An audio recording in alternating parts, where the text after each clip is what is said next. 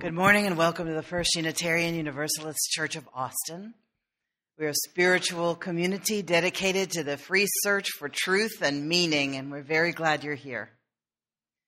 I extend a special welcome to those of you who are visiting with us this morning. If you have questions about this faith or about this congregation, please don't hesitate to ask the friendly and knowledgeable people at the visitor table. We come from a long heritage of teaching that there's a spark of the divine in every human being. And it is in the spirit of that heritage that I say, let us greet the holy in our midst by turning to the person to your right and left, welcoming them here this morning. Will you say with me the words by which we light our chalice? In the light of truth and in the warmth of love, we gather to seek, to find, and to share. Our call to worship is the famous Abbess Brigid's Grace, Abbess Brigid of Ireland, an ancient, well-known personage. I should welcome the poor to my feast, for they are God's children. I should welcome the sick to my feast, for they are God's joy. Let the poor sit with Jesus at the highest place, and the sick dance with the angels. People do ask, how do you preach to a room full of people who are Unitarian Universalists, but they have their roots and their practices in Christianity, Judaism, Hinduism, humanism, earth-based religions, Buddhism? We've got all kinds of backgrounds and practices here. What holds you together?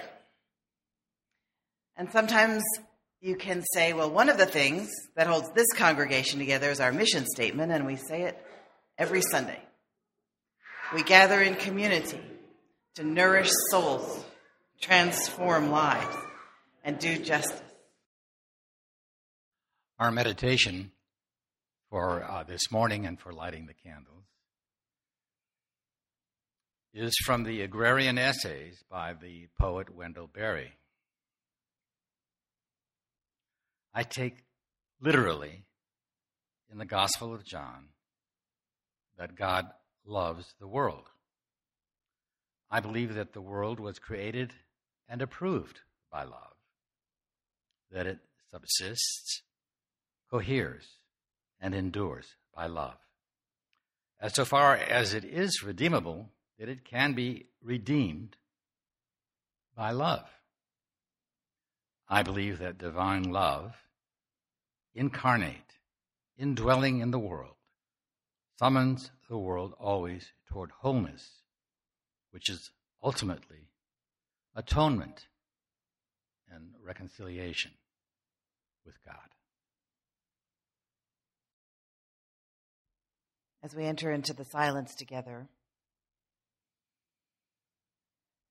we breathe deeply into that place in our heart where we are who we are. It is in this place where we might speak to God as we understand God, where we might listen to the wisdom that is inside us, or where we might just find a stillness in following our breath in and out. We hold in our hearts this morning those who are ill or suffering, fearful. We especially hold in our hearts those who were hurt this week down at South by, their families.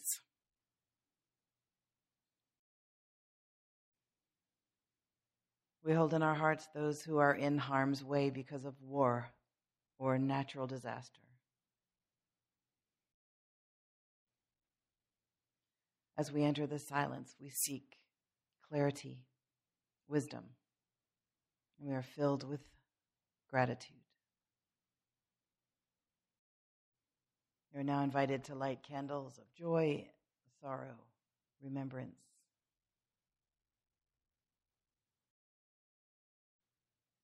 Let us continue our meditation with the Buddhist loving kindness prayer, or metta meditation. We say this through 3 times. I'll say a line and you say it after me, should you choose to. The first time through, we say this for ourselves. May I be free from danger. May I be mentally happy. May I be physically happy. May I have ease of well-being. The second time, we say it for someone we love.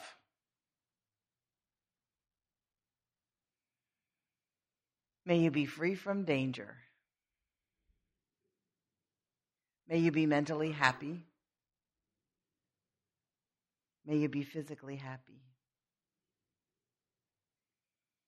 May you have ease of well-being.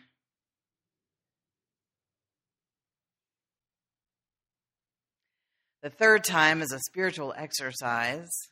We say it for someone against whom we have a resentment.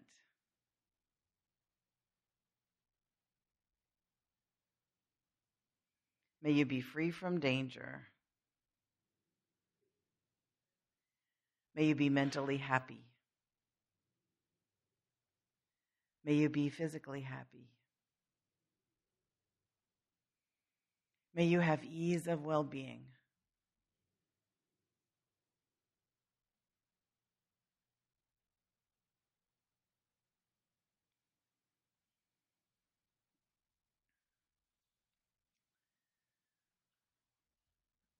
You know, at our auction, by we I mean me, I offer a sermon topic. People can bid for the right to have a conversation with me about a suggested sermon topic. And Mike LeBurkin won the bid, was one of the people who won the bid this fall.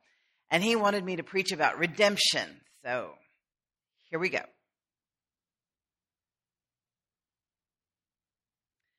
What I'm going to do right now is run through from 0 to 60 in 3 minutes the major religions and their views on redemption. So because this is not very detailed and because I am not in the midst of all of those religions as a believer, it's going to be wrong.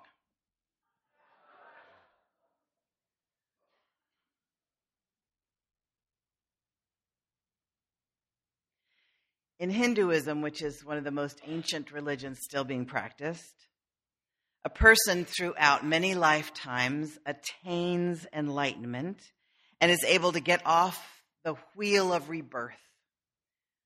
Samsara is the situation where we are just on a wheel and we come back over and over and over again in various forms to learn various things, and we have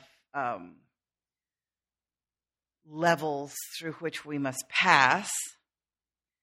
And at the end, we become one with being, which is present in everyone and in everything.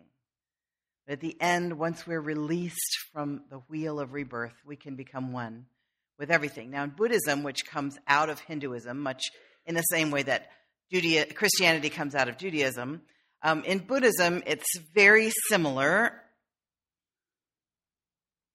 You attain enlightenment, and then you can be released from the wheel of rebirth. But some denominations of Buddhism, that's fundamentalist Buddhism.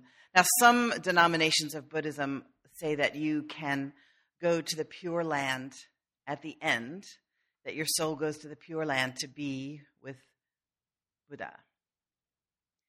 And some denominations of Buddhism say that there are these beings who attain enlightenment and yet choose to keep coming back to help teach other people, and those people are called bodhisattvas. And some people teach that your karma, which is the accumulated weight of all your deeds throughout many lifetimes, some people say that the bodhisattva's karma, which is very good, can be kind of spread around or donated like grace to those of us who have yet to attain enlightenment. In Christianity, redemption usually means having the consequences of your actions or the consequences of your innate sinfulness taken from you by the Redeemer so that you can go at the end to be one with God. You belong to God again. You've been separated from God, and now you are redeemed, purchased by the blood of the Redeemer to go be with God again at the end of your days. In Judaism, redemption is more for the people as a whole than for an individual. And redemption is spoken of as being brought back from exile. You know, the Jewish people were exiled many times as the conquerors came and took them away to the conquering lands. And then they got to go back to their own land, and that is redemption. And some Jewish mystics talk about individual redemption as being brought home from the exile of your soul, from your soul's home. So what brings you back home is what redeems you. I want to go into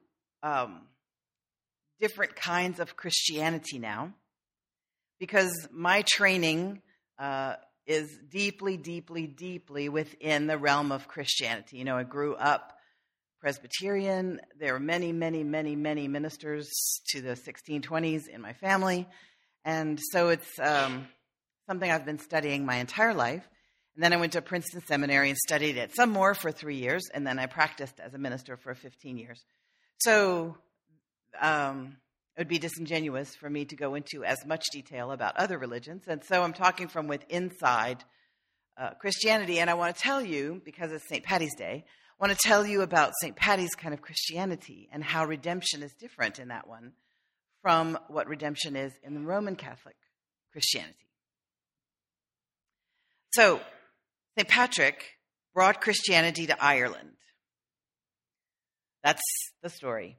And I want to tell you what the Ireland was like to which he brought Christianity. It was in the middle of the 5th century, around the year 450.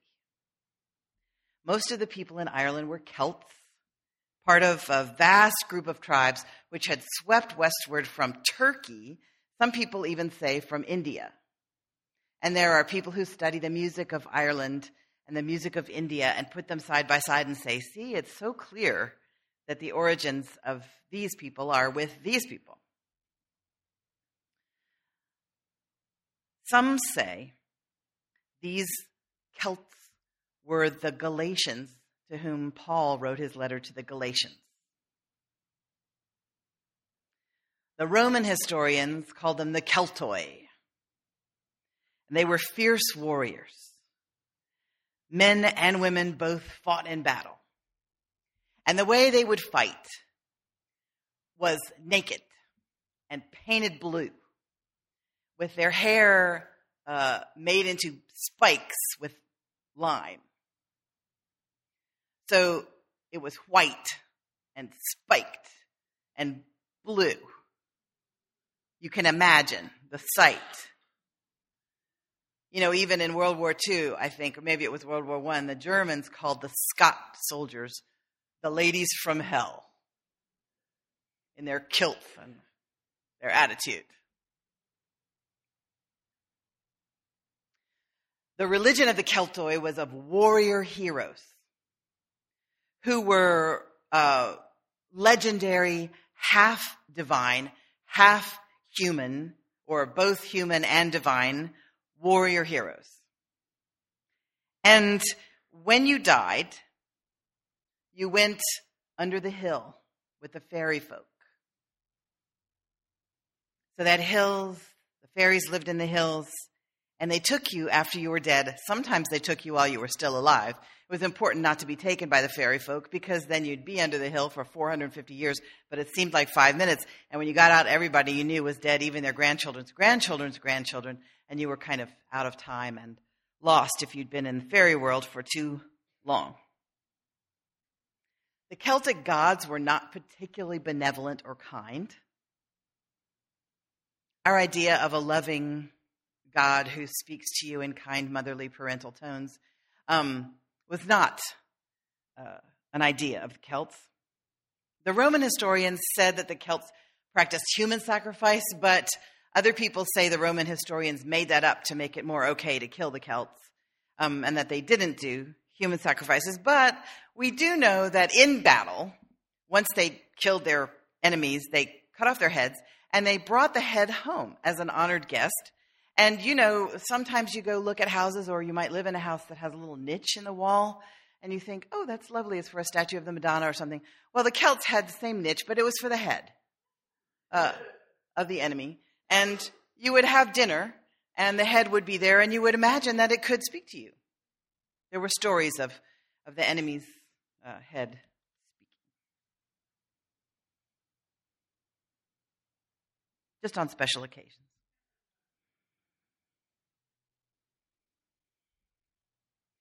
And there were some Christians in Ireland because the Roman Empire had tossed some Christians up there.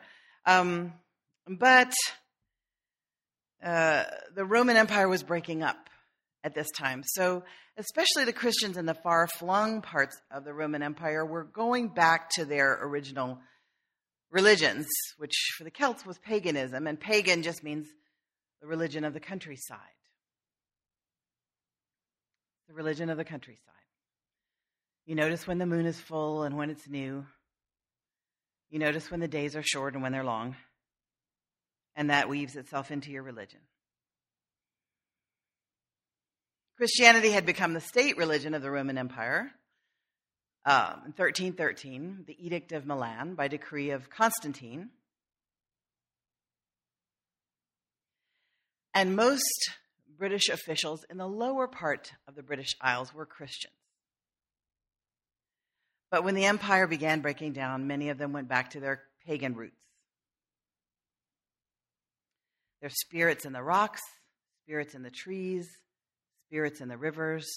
The spirits need appeasing. And the experts in speaking to the spirit world were the Druids.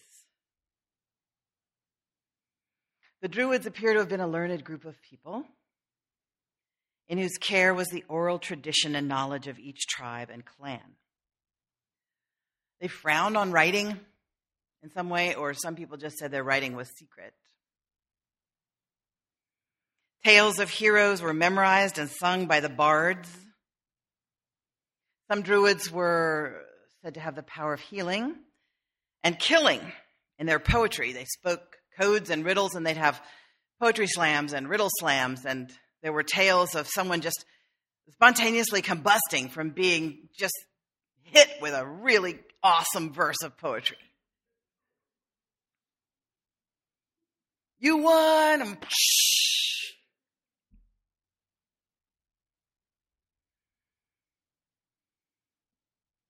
it was into this arena that Patrick came.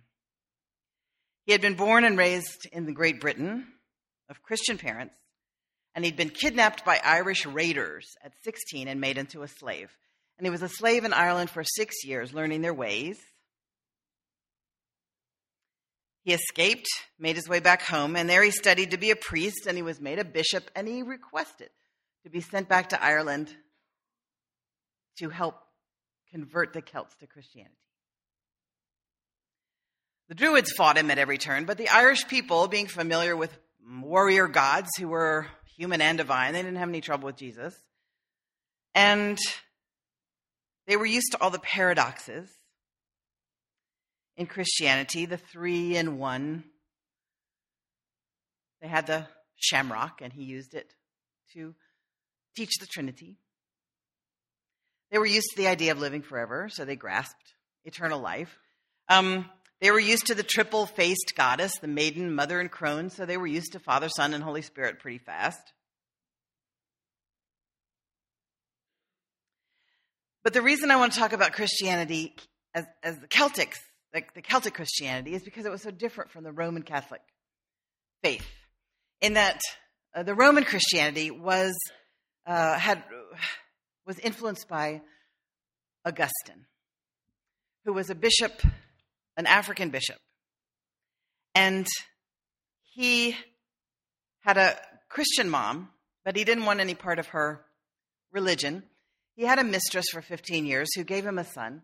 Then he got converted to Christianity, and what gave him the most trouble in being a good Christian was his sexuality.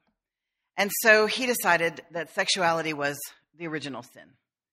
And he talked a lot about concupiscence. That is lust, my brothers and sisters. And the more concupiscence that is present at the time of the conception of a child, the more original sin that child is born with. So the ideal way to conceive a child is dispassionately, kind of neutrally. That's the way you clean up the human race right there.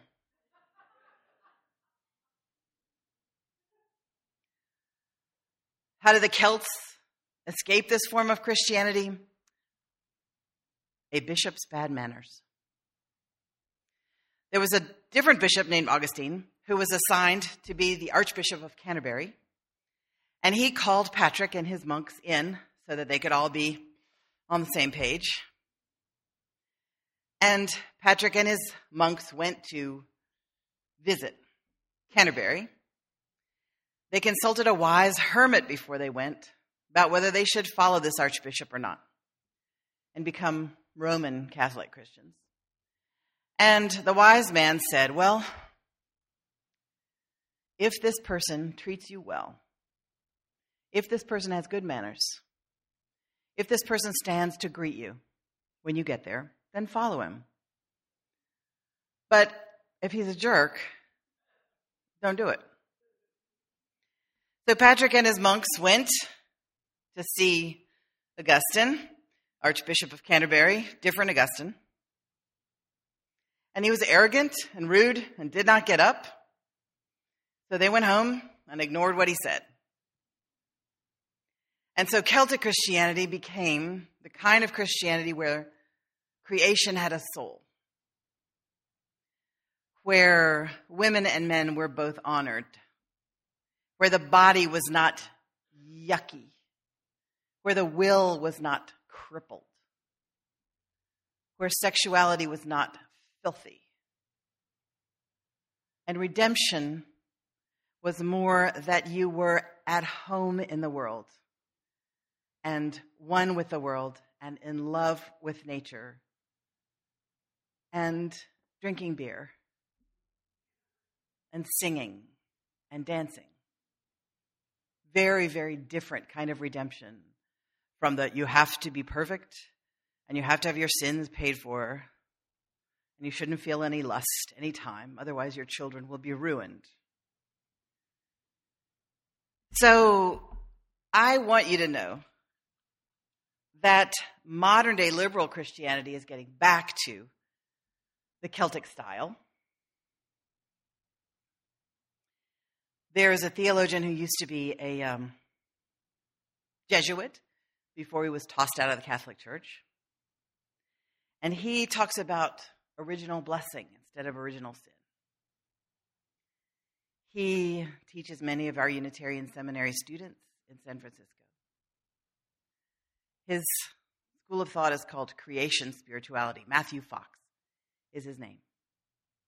There's a French theologian, Teilhard de Chardin, who was read widely in the 50s and 60s. And he said every atom has consciousness. A Jewish theologian named Martin Buber said, we must cultivate an I-thou relationship with nature, not an I-it relationship. So you would say, as a child, I love my blanket, who is my friend. I love my cat, who is my friend. Not, I love that tree that is in my yard. I love that tree who is in my yard. That's an I-thou relationship. Even evangelical Christians are going green and thinking of stewardship of the creation as something that necessitates them treating the earth as well as they can. I want to close with a grace that Mike read a little bit of at the beginning. This is Brigid's grace. They call her the Abbess Brigid. She was a goddess before that, a saint after that. I should like a great lake of ale for the King of Kings. I should like a table of the choicest food for the family of heaven. Let the ale be made from the fruits of faith, and the food be for giving love. I should welcome the poor to my feast, for they are God's children. I should welcome the sick to my feast, for they are God's joy. Let the poor sit with Jesus at the highest place, and the sick dance with the angels. God bless the poor. God bless the sick. Bless our human race. God bless our food. God bless our drink. All homes, O God, embrace. Please say with me the words by which we extinguish our chalice. We extinguish this flame, but not the light of truth, the warmth of community, or the fire of commitment. These we hold in our hearts until we are together again. I know this rose will open. I know my fears will burn away. I know my soul will unfurl its wings. I know this rose will open. Go in peace. This is a presentation of the First Unitarian Universalist Church of Austin. For more information, visit our website at www.austinuu.org.